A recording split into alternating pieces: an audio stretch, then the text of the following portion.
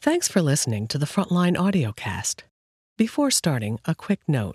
We wanted to let you know that Frontline has launched an original podcast series. The Frontline Dispatch expands our tradition of tough, fair, investigative reporting into the audio space. We hope you'll listen. You can find and subscribe to the Frontline Dispatch wherever you get your podcasts. Now, here's the audiocast for Putin's Revenge, Part 1. Premiering October 25th on PBS and pbs.org/frontline.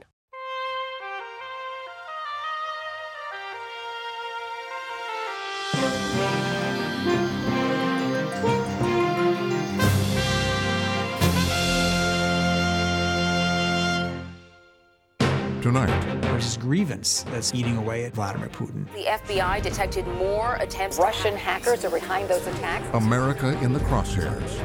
This is the first time they have gone out and weaponized that information. He's going to employ whatever means he can to undermine the United States. Tonight on Frontline, in a special two-part investigation, the epic inside story of Putin's revenge.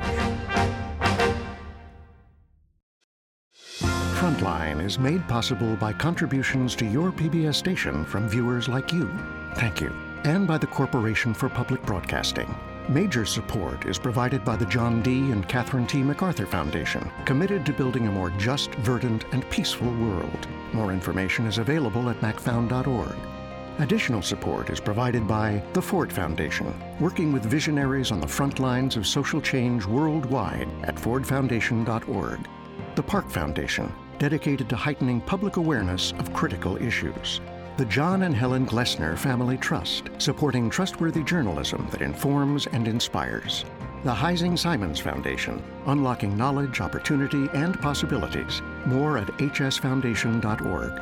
The Wincote Foundation, and by the Frontline Journalism Fund, with major support from John and Joanne Hagler.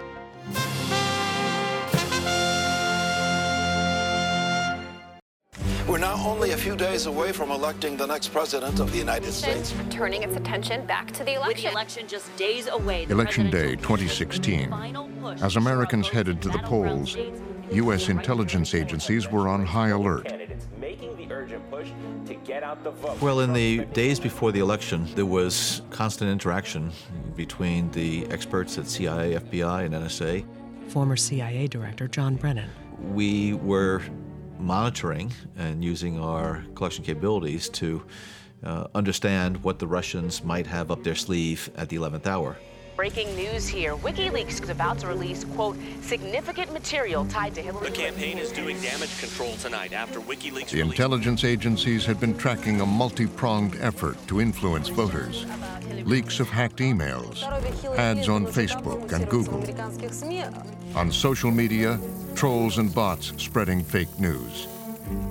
All, they believed, connected to Russian President Vladimir Putin.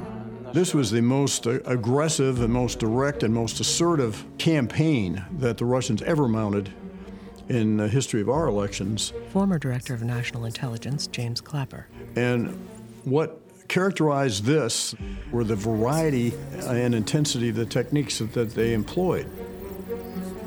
Now they detected what they call OPE, Operational Preparation of the Environment. The Russians will map the architecture and the environment of their targets. The target? State electoral systems, registration databases, voter information. I'll never forget one day, John Brennan said to me, "I'm going to come brief you." Former Secretary of Homeland Security, Jay Johnson.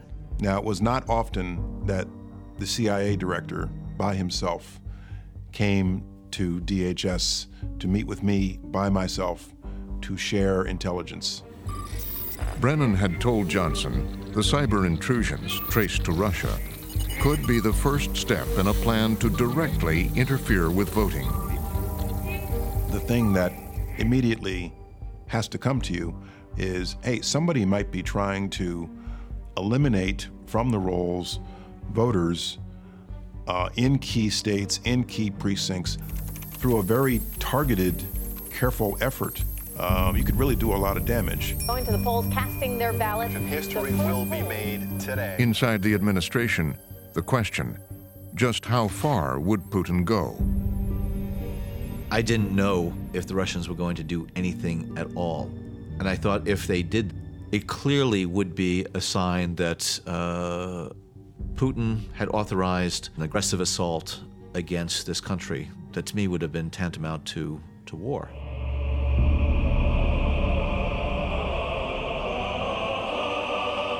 It would be Vladimir Putin's revenge for a lifetime of grievances.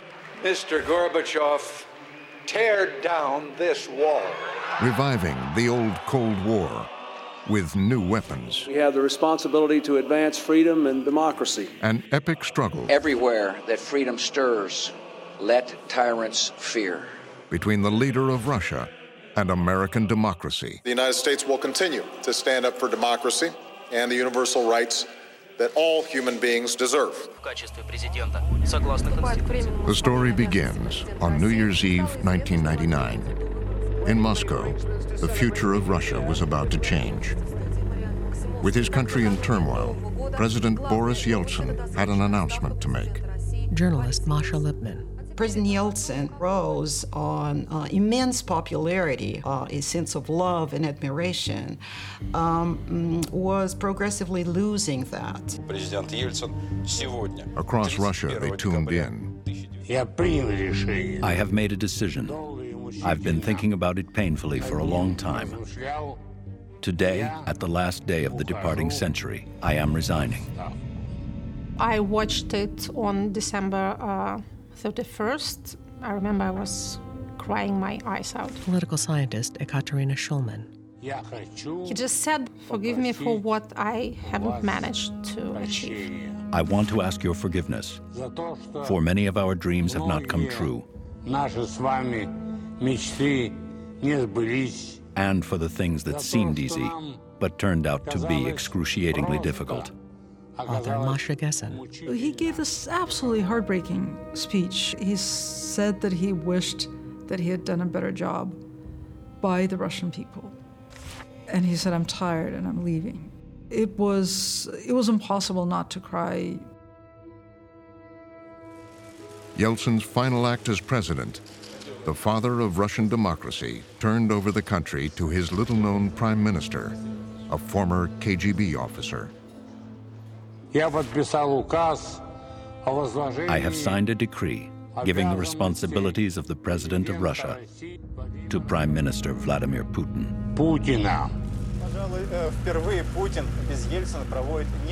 The new president escorted Yeltsin out of the Kremlin. Opposition politician Vladimir Ryzhkov. Next to him, a young Putin was standing, and Yeltsin shook his hand. And this famous footage, actually, the whole world saw. And Yeltsin said, take care of Russia. Just those words, take care of Russia. Берегите Россию. Yeltsin's resignation came as a complete surprise to almost everyone. Even Yeltsin's top ministers didn't know about it. From his first days as president, Vladimir Putin was obsessed with creating the appearance of a 21st century leader. His decision to step down could not have come at a better time for Prime Minister Putin. He commissioned film and photo shoots. He is a man who is obsessed with TV. The Atlantic's Julia Yaffe. He watches tapes of the evening news over and over and over again to see how he's portrayed, to see how he looks.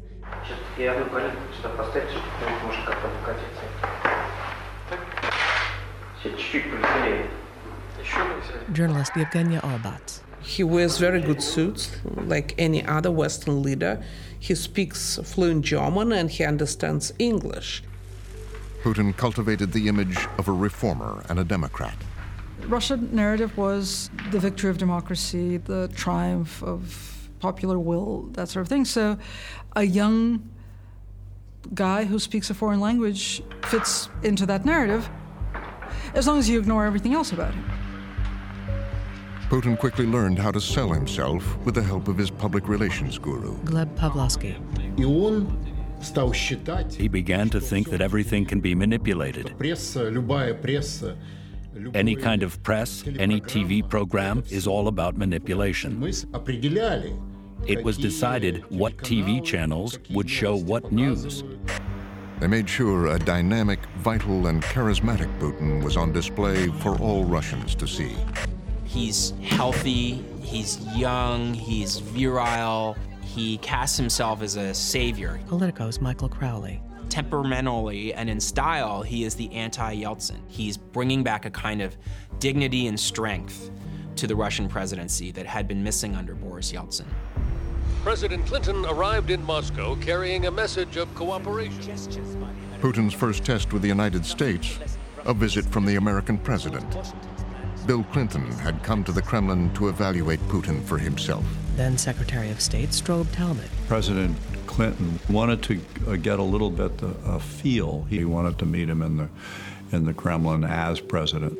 Two presidents, one near the end of his term, the other... Putin seemed indifferent to the American president, who had championed Yeltsin and liberalization and expanded NATO. Putin conveys a huge amount through body language. Then State Department Chief of Staff Jake Sullivan. He tries to show you that he's the alpha male in the room through the way he spreads his legs, through the way he slouches a bit in his chair, through the way that he will look at people and kind of give them a dismissive hand wave. Putin doesn't have much time for him. Author and journalist Peter Baker. And this is not what Clinton was used to when it came to Russia. He was used to having somebody he could relate to, and Putin is a cold fish. And Clinton didn't respond well to him. If Mr. Clinton was hoping for a foreign policy triumph, he won't get it here. Later that day, Clinton received a warmer reception from Boris Yeltsin and issued a warning about Putin. Strobe Talbot. Bill Clinton looked hard into Yeltsin's eyes and said, I'm a little bit concerned about this young man that you have turned over the presidency to. He doesn't have democracy in his heart. And he reached over and poked him in his heart. And I will never forget the expression that came over Yeltsin. Yeltsin's confidants say by the end of his life, he would come to agree with Clinton.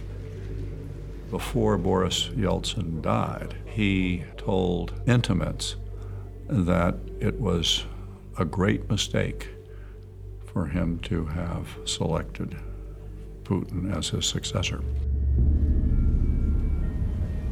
At the Kremlin, in those first months, Clinton's fears were realized. Putin began to centralize his authority. Author Susan Glasser. He more or less laid out the path that he was going to be taking, which was to reduce democracy, to consolidate authority back into the Kremlin, and he took steps, some of which were small and symbolic, like going back to the Soviet-era anthem.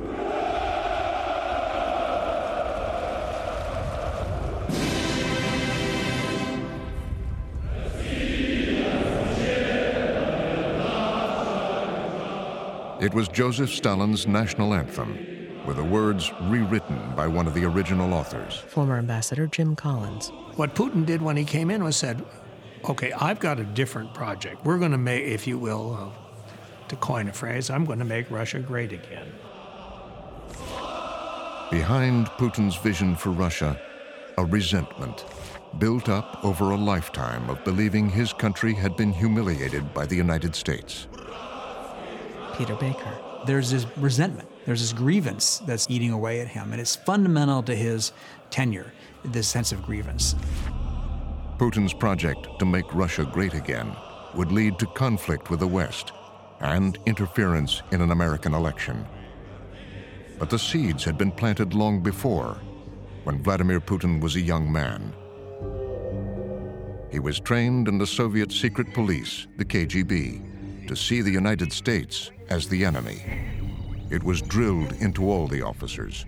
The KGB was a monopoly that produced violence. Journalist Yevgenia Albats. It was a monopoly that was responsible for political surveillance on everyday basis of Soviet citizens. Nothing could go without the KGB. Putin's first assignment wasn't undercover espionage. They thought he was better suited to counterintelligence. Susan Glasser. And a counterintelligence officer, right, is somebody for whom conspiracy theories and the enemy within are the job, and rooting those out and carrying that kind of paranoid, everyone might actually always be out to get us. The job was a disappointment. He's an unhappy man. Masha Gessen. He has wanted to be a secret agent all of his life, as long as he can remember. And then he gets posted to East Germany, and not even to Berlin, to Dresden, which is just such a backwater. It was in East Germany that Putin first came face to face with the conflict between the USSR and the United States. Mr. Gorbachev, tear down this wall. This protest movement may now be reaching a critical year moment. remembered for communism's loss of influence in the world. Here the feeling is the end of the Cold War is at hand. For many people, there is a defining moment in their history when all things after that moment refer back to it in some way.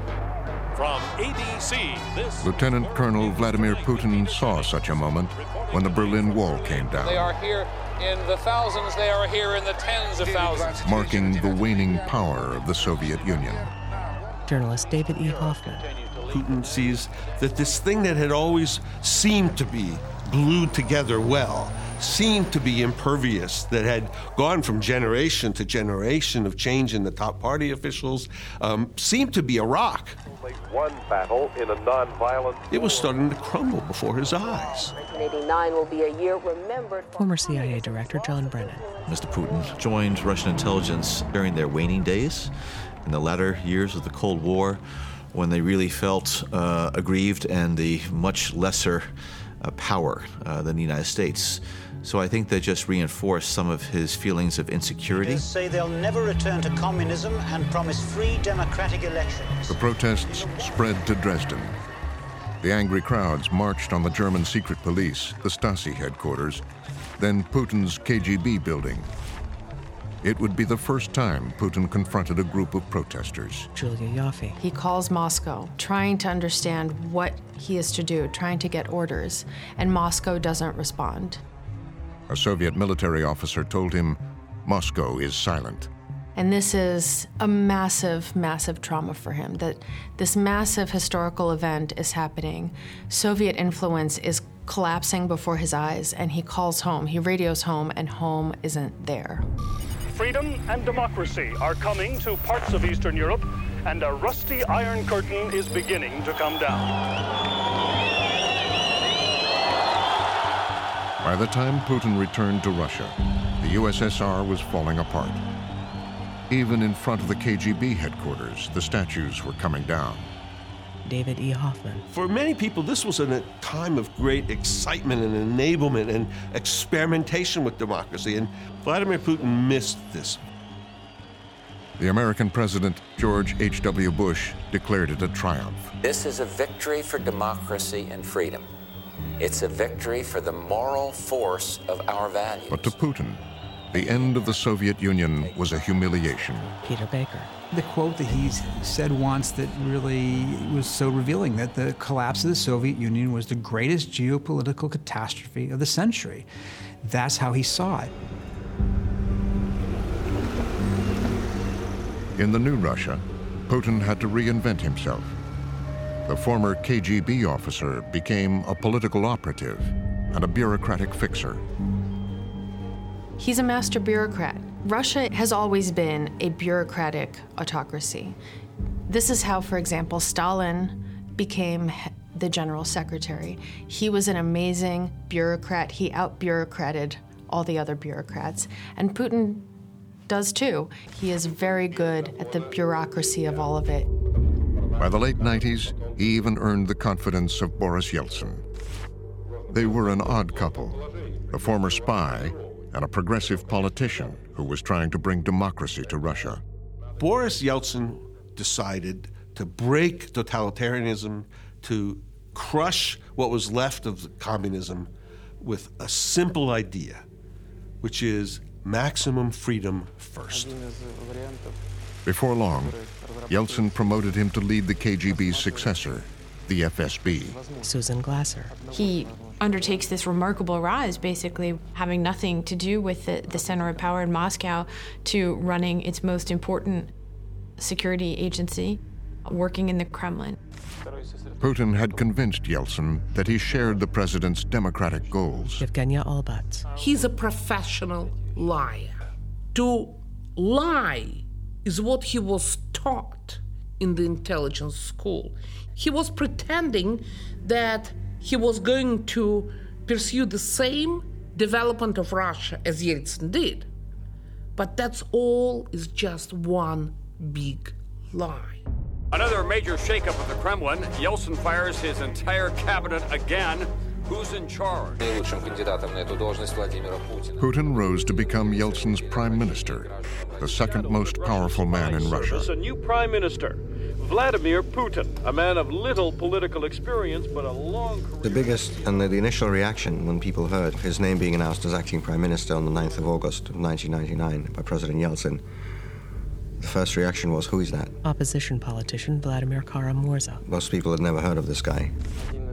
But the perception of Putin would begin to change less than a month later.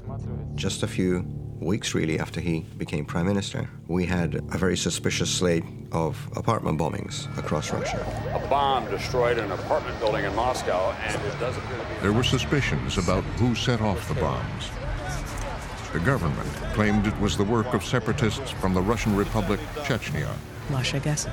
Everybody's home asleep in their beds, and these large apartment blocks just folded in on themselves, burying these people alive or dead, but burying everybody in the building.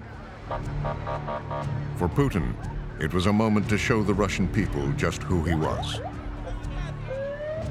This prime minister that most people don't even remember his name, and suddenly he comes on television and he says, we're going to hunt down the terrorists.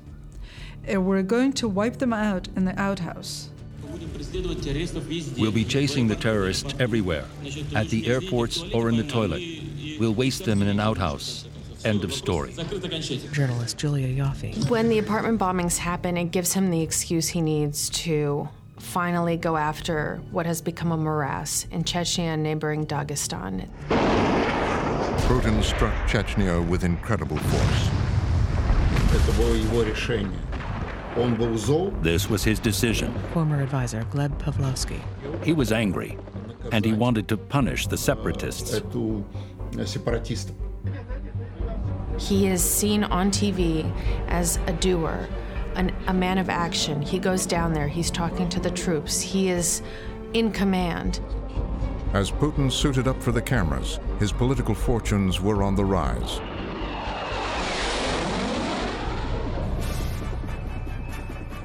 And just a few months later, he was inaugurated as Russia's new president. The powers of the head of state have been turned over to me today. Putin's first promise to the Russian people: strength. I assure you that there will be no vacuum of power, not for a minute. He moved quickly to consolidate power. One of his first targets: television. Journalist David E. Hoffman. One of the first things he did was to take control of television, because more than 90% of Russians got all their news from television. During the Yeltsin years, independent television channels like NTV flourished, even as they ridiculed political figures. NTV has a comic show called Kukly, Puppets. And when Putin comes to rise in public life, it features a Putin puppet as well. And he's never portrayed very flatteringly.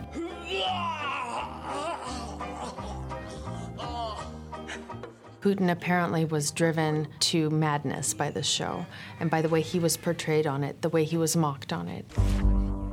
NTV and its owner, Vladimir Gusinsky, were among the first to fall in the crosshairs of Putin's government. Vladimir Kara-Murza. He sent armed operatives from the Prosecutor General Service and the tax police to raid the offices of Media Most, the parent company of NTV, which was at the time the largest independent media holding in Russia.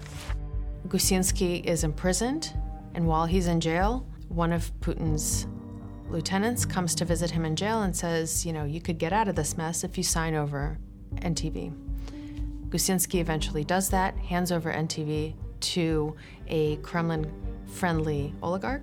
In doing that, Putin made clear the broadcast media, which is how most Russians get their news, was no longer going to be outsourced. Former Ambassador John Byerly. This was going to be a state-run operation, and it's remained that way throughout Putin's term. He had seized control of the media.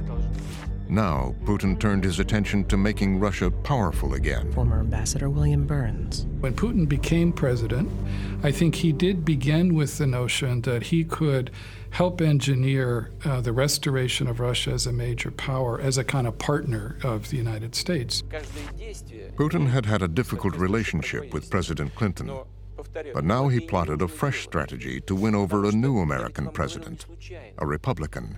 Susan Glasser. There was an attitude about Republicans rather than Democrats were better for Russia, because they're not going to lecture us about our internal affairs, and they're not going to meddle as much as those pesky Democrats who are always talking about democracy and human rights and things like that. And so they're going to be realist, and that's good. President George Bush has called for a new approach to... His first chance came in Slovenia, as President George W. Bush arrived for a summit. Well, what does Putin do? He studies George W. Bush. Peter Baker. He spends time thinking about who this guy is, what motivates him, what works him. This is the old KGB officer whose job it is to basically turn people toward his interests, and he plays it that way. Putin decided to focus on the president's strong Christian beliefs. Former Ambassador John Byerly. President Putin told President Bush about the time his dacha burned down and a religious medallion which had belonged to his mother, which had gotten lost, and he thought this was irretrievably gone, and then a fireman brought him this kind of almost like a holy relic. It was a very affecting, emotional story, and had some effect on President Bush. Peter Baker. And he tells the story with some relish and connects with Bush, who's a very religious Christian. Now, whether Putin himself is Christian or religious is, I think, up to debate. But he recognized as a political actor that it was a way to make a connection to a guy for whom this would be very important. After their private meeting, Bush and Putin faced the press. Question to President Bush: is this a man that Americans can trust? Putin's story about his mother's cross seemed to have had its desired effect. I looked the man in the eye. I found it to be very straightforward. I was able to get a sense of his soul. He's a man deeply committed to his country and the best interests of his country. Former advisor Daniel Fried. And Bush gives that line, right? That I looked into his eyes and got a sense of his soul. And we go, uh-oh. And Condi does her version of not comfortable. She just reacts, just for a second. I wouldn't have invited him to my ranch if I didn't trust him. I asked Rice about it recently. Susan Glasser. She claims it was not so much a gasp as an inward-looking ugh. These are smart people, and they understood this was a comment that would be wrapped around Bush's neck, as it was for as long as he was president. It looked like Putin had won over the American president and gained his respect. But then... That looks like a second plane. That just exploded. We just saw another plane. This is a live picture. We are seeing the second... Bush's presidency was transformed on September 11th, 2001. I can hear you. The rest of the world hears you. And the people who knocked these buildings down will hear all of us soon. To Putin, at first it seemed like an opportunity. Journalist Julia Yoffe. He is the very first foreign leader to reach George W. Bush on September 11th and to empathize with him, not commiserate, but empathize with him. That you are finally feeling the scourge of terrorism that we've been feeling forever. Let's work together on this. But Bush would go his own way, countering the terrorist threat with an effort to spread democracy. It is both our responsibility and our privilege to fight freedom's fight. The test case, Iraq. Evan Osnos, The New Yorker. Vladimir Putin watched as an American president with whom he had some sort of fragile rapport embarked on a foreign policy adventure that the United States had not done in decades. And we turned it against a single man, Saddam Hussein. Tomahawk missiles targeting senior Iraqi leaders and possibly Saddam Hussein himself. Shock and awe was the phrase of the moment. Reference to the Pentagon's shock and awe. Journalist Michael Crowley. Putin resents the kind of promiscuous use of American military force abroad. As a Russian leader, and particularly a Cold Warrior and former KGB man, you just inherently don't like seeing the U.S. military in action. Regime change at the hands of the Americans. As statues fell, echoes of the final days of the Soviet Union. The tyrant has fallen, and Iraq is free. Everywhere that freedom arrives, humanity rejoices. And everywhere that freedom stirs, let tyrants fear. And Putin knows what this means for him. It means that at some point, it's going to be his turn. Julia Yoffe. That regime change is going to come for him too. And this becomes the driving fear of the Putin regime. Vladimir Putin concluded that the United States, when possible, would use its power and leverage to depose leaders that it did not agree with. And from Vladimir Putin's perspective, that was an existential threat.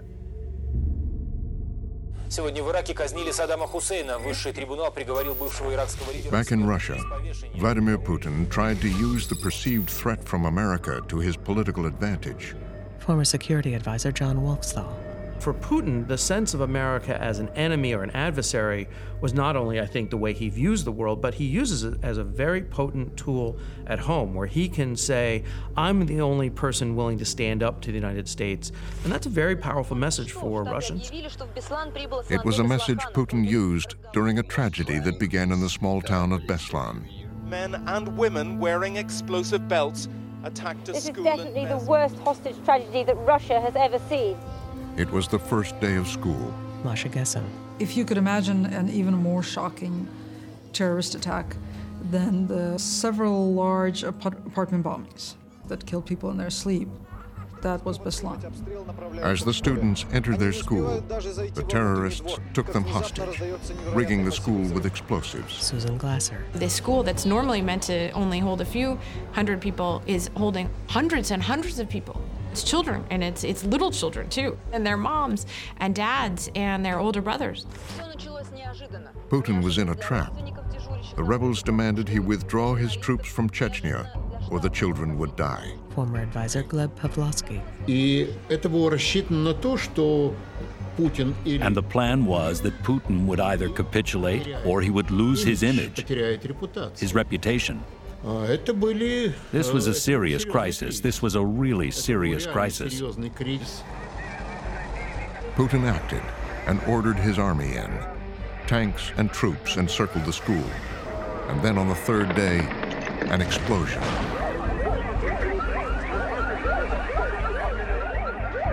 And chaos. The army shelled the school at point-blank range. They fired at it from tanks. Putin's troops were armed with rockets, grenade launchers, and flamethrowers. A lot of the children who burned alive because of a fire that raged. It turns into this debacle, and the end result is corpses of little children stacked like firewood. More than 320 people were killed, half of them children, in the tragedy in the town of Beslan in North Ossetia. Outrage at Putin over the tragedy was growing inside of Russia. But when he finally spoke about it, he blamed the United States, who he had long accused of supporting the Chechen rebellion. We demonstrated weakness, and weak people are beaten. Opposition politician Vladimir Ryzhkov. He said there are forces in the world which want to destroy Russia. He believes that the West played its role in 2 Chechen wars and that the West played its role in supporting terrorism. Some want to tear off a juicy piece of our country. Others help them to do it. Former National Security Council member Thomas Graham. Well, the only country that he could have had in mind, although he didn't say it directly, was the United States. More than a week after the beginning of the Beslan school siege, Putin used that threat to justify forcefully expanding his own power and control. He's demanded a radical shake-up of security and greater powers for the Kremlin. He canceled elections throughout the country. Stark message. Governors and leaders of Russia's dozens And new of rules forced out the most outspoken members of the parliament. Author Masha Gessen. I mean, it was a cynical move, but at the same time, it also expresses the way to respond to extreme violence and to extreme disorder is to create more dictatorial powers. He's demanded a radical shake-up of security and greater Now powers it was for the clear Putin had taken Russia on a very different course. Former Putin advisor Gleb Pavlovsky. After Beslan, the Kremlin had full power. The government did not matter much any longer. This Kremlin, the power these days, is always in singular. It doesn't matter where it is. It belongs to the president. It comes from the president, flows out of the president. And in his own backyard, Putin was seeing a growing threat. Popular revolutions in 3 former Soviet republics, challenging Moscow's influence. People in the streets is a really frightening sight to Putin. People in the streets can make all sorts of things happen. They were called the color revolutions. And again, Putin feared America was trying to export democracy. Former National Security Advisor Stephen Hadley. Putin concluded that these were efforts by the United States and our intelligence services to, in fact, install in these neighboring countries regimes that would be anti-Russian. Because you acted, Georgia is today both sovereign and free and a beacon of liberty for this region and the world. Putin is convinced that people don't just come out into the streets. They have to be driven by somebody. There has to be a puppet master. Somebody's funding them, and it's probably the United States. Americans respect your courageous choice for liberty. The American people will stand with you. Georgia, Ukraine, and Kyrgyzstan. Putin feared Russia was next. Journalist Michael Crowley. I think this makes him sit up and pay attention. Could that happen to me? And if it does, not only do I lose a job that I like, what else do I lose? Do I lose my freedom? Do I lose my life? He freaks out. He's terrified. Journalist Julia Yoffe. It's one thing to go after the leader of Iraq, which is in the Middle East, but it's another to go into the former Soviet republics. Putin thought we were the puppet masters. Like, man, we are not that good. Ambassador Daniel Fried. I even told Russian television once when they were accusing me personally of being the gray cardinal, are you kidding me? But they really thought we were doing it. The fall of the Soviet Union, Iraq, the color revolutions, NATO expansion, what the Bush administration was calling the freedom agenda. Vladimir Putin had seen enough. Russian President Vladimir Putin is speaking at an international... In February 2007, Putin decided it was time to make a stand. He traveled to Munich, Germany, to speak directly to Western leaders. And so he comes to the security conference in Munich and says, basically, I don't have to mince words, do I? Masha Gessen. I can say what's on my mind. And then he just lashes out and he lists all these resentments. First and foremost, the United States has overstepped its national borders in the economic, political, and humanitarian spheres it imposes on other nations. Well, who would like this? Who would like this? My head snapped. Strobe Talbot. It was so searing and blunt, and I felt this was the real guy. This is, of course, extremely dangerous. It results in the fact that no one feels safe. I want to emphasize this. No one feels safe. Americans were pissed, frantic, angry. Former U.S. Ambassador to NATO, Victoria Nuland. I was 4 rows back, and you could almost feel the humidity from the spittle that was spewing. Yeah, it was pretty shocking because it was pretty aggressive. Putin echoed Cold War rhetoric by accusing the U.S. of making the world unsafe. Premier Vladimir Putin left no doubt who he sees as responsible for the current global crisis. The speech was a turning point. Putin, clearly in this speech, Daniel Fried, was drawing a line and saying, we're not going to try anymore. We're just giving up on you, and we're going to make our own world in which we are the master. It's one of Putin's harshest attacks on America. By the end of George W. Bush's presidency, the relationship with Putin seemed broken. Thomas Graham was on the National Security Council. I remember the president saying, I don't know how, but we've lost him. Putin was going in a different direction, and there was little that the administration in President Bush's mind could do to put Putin back on that course. President Putin's comments today were quite provocative. Soon, Putin would have a new American president to deal with. Mr. Obama's first full day as president was a busy one. In 2009, Barack Obama arrived in Washington. President Obama meets with his national security staff. He came with the hope he could change relations with Russia. Barack Obama won't have much time to Ryan Lizza, The New Yorker. Obama came in and thought, well, this is another relationship that was probably a victim of the neoconservative foreign policy, so let's take a look at it and let's repair it. Each American administration has come to office thinking that it had to and it could build a constructive relationship with the Russians. This is, as Obama famously said, pressing the reset button. And the Obama administration comes in and does that. Now Mr. Obama wants to make Clinton the face of his Obama entrusted the job of building the reset to his Secretary of State, Hillary Clinton. Jake Sullivan was Deputy Chief of Staff at the State Department. Secretary Clinton met with Foreign Minister Sergei Lavrov of Russia in Geneva. And the goal of that meeting was actually to establish this thing called the reset. I wanted to present you with a little gift which represents what President Obama and Vice President Biden and I have been saying. And that is, we want to reset our relationship. And let's do it together. So we will do it together, okay?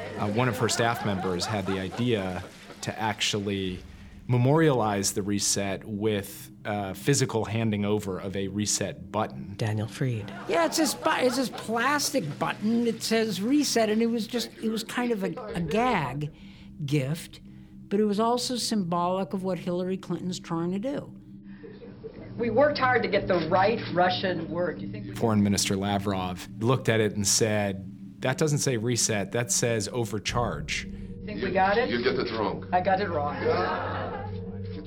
So misspelled, that might have been prophetic. My Russian's a little rusty, and I trusted somebody else. I won't say who. It should be перезагрузка. And this says перегрузка, which means overcharged. Well, we won't let you do that to us, I promise. Okay, thank you very much. Thank you so very much. Kind of you. Would be on my desk. Well, we mean it. Headed to Russia, President Obama has a big meeting Shadows ahead. of the Cold War will loom over his summit meeting in Moscow. Just a few months later, Barack Obama himself traveled to Moscow to meet with Vladimir Putin. I remember their first meeting in July of 2009 at Putin's dacha, just outside Moscow. Ambassador William Burns. And they're much different personalities. President Obama's initial question, about 10 seconds, led to a 45-minute, monologue by Putin. Obama advisor John Feiner. You end up having to endure a bit of a history lecture, deal with what we used to call the airing of grievances at the beginning of every meeting. That tells Obama everything he needs to know about Putin. Author Peter Baker. That this is somebody who is, in his mind, locked in the past, who is nursing resentment, and who is going to never be a full partner of the United States. In the years that followed, Vladimir Putin would come to believe that Barack Obama was a threat, just like the other American presidents. Tracking this very serious development in the Arab world for the United States. Demonstrations broke out in the cities of Bela. Putin saw proof in the Middle East, Tunisia, Syria, Egypt, the Arab Spring. Vladimir Putin looks at what's happening in the Arab world, and he sees it as Dresden all over again. He sees it as the American meddling in other countries' affairs to the detriment of Mother Russia. The sound of freedom. President Hosni Mubarak has stepped One of the first to fall, Egyptian President Hosni Mubarak. Journalist David E. Hoffman. I think that, particularly for Putin, what happened in Egypt was something that really went right to his heart. Especially after the President of the United States weighed in. The United States will continue to stand up for democracy in Egypt and around the world. Russian Senator Andrei Klimov. They'd like to spread American-style democracy, supported with the help of money from abroad, with the help of intelligence service, with the help of diplomatic service, and even in some cases with the help of Pentagon. Jake Sullivan, State Department. Putin was personalizing the Arab Spring, that he was seeing it through the prism of what could possibly happen to him in Russia. This had a distorting effect on Putin's perception about what the United States was up to. Political mutiny that began in Tunisia spread to Egypt and beyond and has reached Libya. The Arab Spring conflict came to a head in Libya. It was there that Secretary of State Clinton took the lead. She built an international coalition to take on Putin's ally, the Libyan dictator Muammar Gaddafi. Gaddafi must go, and the Libyan people deserve to determine their own future. Rebel forces captured Gaddafi and dragged him from his hiding place. As Gaddafi was being captured, Clinton happened to be in front of the cameras. Wow. Huh. Unconfirmed. Unconfirmed. Yeah. Unconfirmed. No. Unconfirmed reports about Gaddafi being captured. Author Jonathan Allen. She found out about this as she was doing a television interview. The moments around Gaddafi's death were also caught on camera. Her response was, Yes, we came, we saw, he died. Did it have anything to do with your visit? No, I'm sure it did. It was a moment of success and gratification for her. It tells you just how invested she was in the Libya mission and what she believed was going to be a great success for herself and for the United States. Vladimir Putin talked about the fall of Libya over and over again. Evan Osnos, The New Yorker. He would talk about the scene of Muammar Gaddafi, the great lion of Libya, reduced to a man hiding in a drainage pipe, cowering with his own gun in his hand, where he was dragged out by his people and was killed. Julia Yaffe. Putin watches that tape over and over and over again. It's all he can talk about for quite some time. Vladimir Putin was determined Gaddafi's fate would not be his own. Tens of thousands came out on the streets to tell Prime Minister Vladimir Putin they'd had enough. By late 2011, protests were breaking out in Moscow, just outside the Kremlin. Opposition politician Vladimir Kara-Murza. More than 100,000 people came out to say, no, enough. We are fed up with this. This was the largest demonstration held in Russia, in Moscow, since the Democratic Revolution of August 1991. The protests had been sparked by claims that Putin's party had rigged the parliamentary election. Allegations of fraud captured for the first time on cell phone videos. Opposition politician Vladimir Ryzhkov. They took their smartphones and they recorded everything. And they immediately uploaded that on the internet, and the whole country could see it. So the social networks have played a huge role in those protests. They saw ballot boxes being stuffed even before the polls opened. Ballot stuffing. Suddenly people saw this evidence. with their own eyes, and there was no explaining it away. Ballots hidden in the bathroom. Campaign officials filling out ballots. The pens at one polling place filled with erasable ink. U.S. Ambassador John Byerly. The Russian people reacted to that by going out into the streets with signs that said, literally, President Putin must go. Once again, Putin saw something else. Julia Yoffe. What Putin sees is, here's American regime change coming for him, finally. He knew that the Americans would eventually come for him, that they would try to oust him. Obama advisor Antony Blinken. He was thrown by the protests. He was taken aback by the passion of the opposition and had to look for a place to point the finger. He pointed it at us. In particular, Putin singled out Hillary Clinton. And we do have serious concerns about the conduct of the election. Clinton's statements on the election were spreading on the internet. You know, the Russian people deserve the right to have their voices heard and their votes counted. Michael Crowley. He finds it incredibly provocative that Hillary Clinton feels the need to chime in at this moment of weakness, that it's a kind of kick in the gut when he's weak, for which he may never have forgiven her.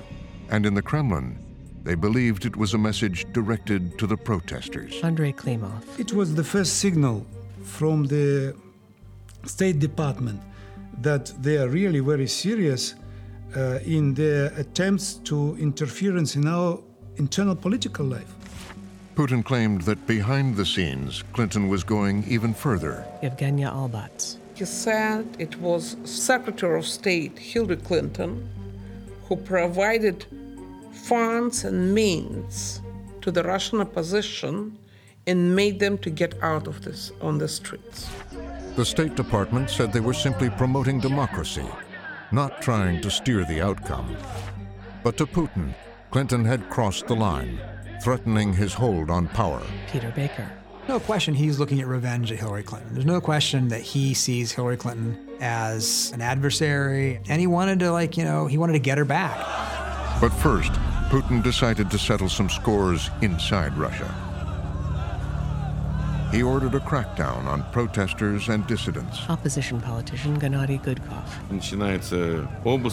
They started enacting searches, arrests, detentions, actions against opposition leaders, persecution in the mass media.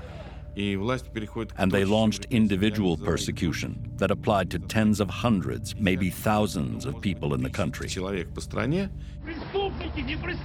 This was a clear message that it's over. You've had your fun. It's done. It's over. The election's over. I'm the president. You are not toppling me. I am the law. Bad things often happen to opponents. He was forced into exile in England. Many of Putin's opponents inside Russia fled the country. Others had died mysterious deaths. Vladimir Putin's top opponent saying, quote, "I'm scared that Putin will kill me." Death of a former Vladimir Putin aide. One who nearly died twice from poisoning was Vladimir Karamurza. There's been a very high mortality rate in the last several years among the people who have crossed the path of Vladimir Putin's Kremlin. Independent journalists, anti-corruption campaigners, opposition activists, opposition leaders. Many people have died. Some in strange and unexplained deaths, others in just straight-out assassinations. He had secured his power at home, and now would deal with the threat from America. For the Russians and for Putin now, they're engaged in an existential struggle with the United States. Thomas Graham. This is, to the Russians' mind, to Putin's mind, about defending the survival, not simply of Putin, but of the Russian state and the Russian people.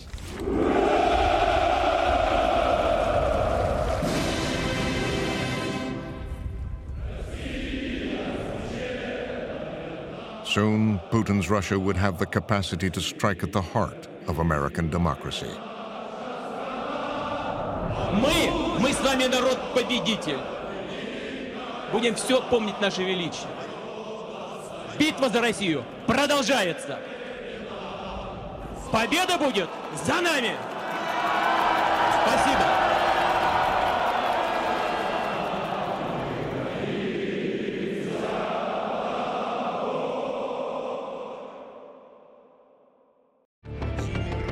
Next time, Frontline's investigation continues.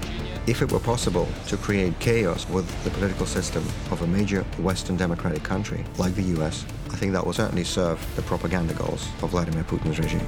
Russia and the 2016 election. Russia, if you're listening. We couldn't believe that a presidential candidate was encouraging an adversary to meddle in an election. And the struggle to respond. This was a classic case of the Obama administration overthinking something while the Russians were just kind of punching them in the gut. The inside story of Putin's revenge. If the U.S. is diminished in the eyes of the world, it just benefits Russia. To me, I think Mr. Putin sees this as a tremendous success. The conclusion, next time on Frontline. Go to pbs.org/frontline to explore the Putin Files, part of Frontline's Transparency Project. Our extensive interviews with diplomats, engineer the restoration of Russia as a major power, intelligence officials, and tantamount to war, and others. Then visit our watch page where you can stream more than 200 Frontline documentaries. Frontline is made possible by contributions to your PBS station from viewers like you. Thank you. And by the Corporation for Public Broadcasting. Major support is provided by the John D. and Catherine T. MacArthur Foundation, committed to building a more just, verdant, and peaceful world. More information is available at macfound.org. Additional support is provided by the Ford Foundation, working with visionaries on the front lines of social change worldwide at fordfoundation.org. The Park Foundation, dedicated to heightening public awareness of critical issues. The John and Helen Glessner Family Trust, supporting trustworthy journalism that informs and inspires.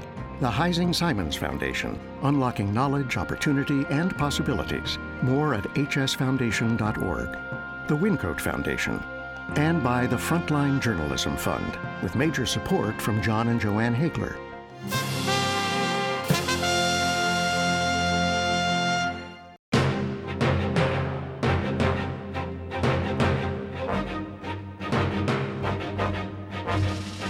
Putin's Revenge was directed by Michael Kirk, written by Michael Kirk and Mike Weiser, produced by Michael Kirk, Mike Weiser, Jim Gilmore, and Philip Bennett, and reported by Jim Gilmore and David E. Hoffman. The managing editor of Frontline is Andrew Matz. The executive producer of Frontline is Rainey Aronson-Roth. Frontline, Putin's Revenge is available on DVD. To order, visit shoppbs.org or call 1-800-PLAY-PBS. Frontline is also available for download on iTunes.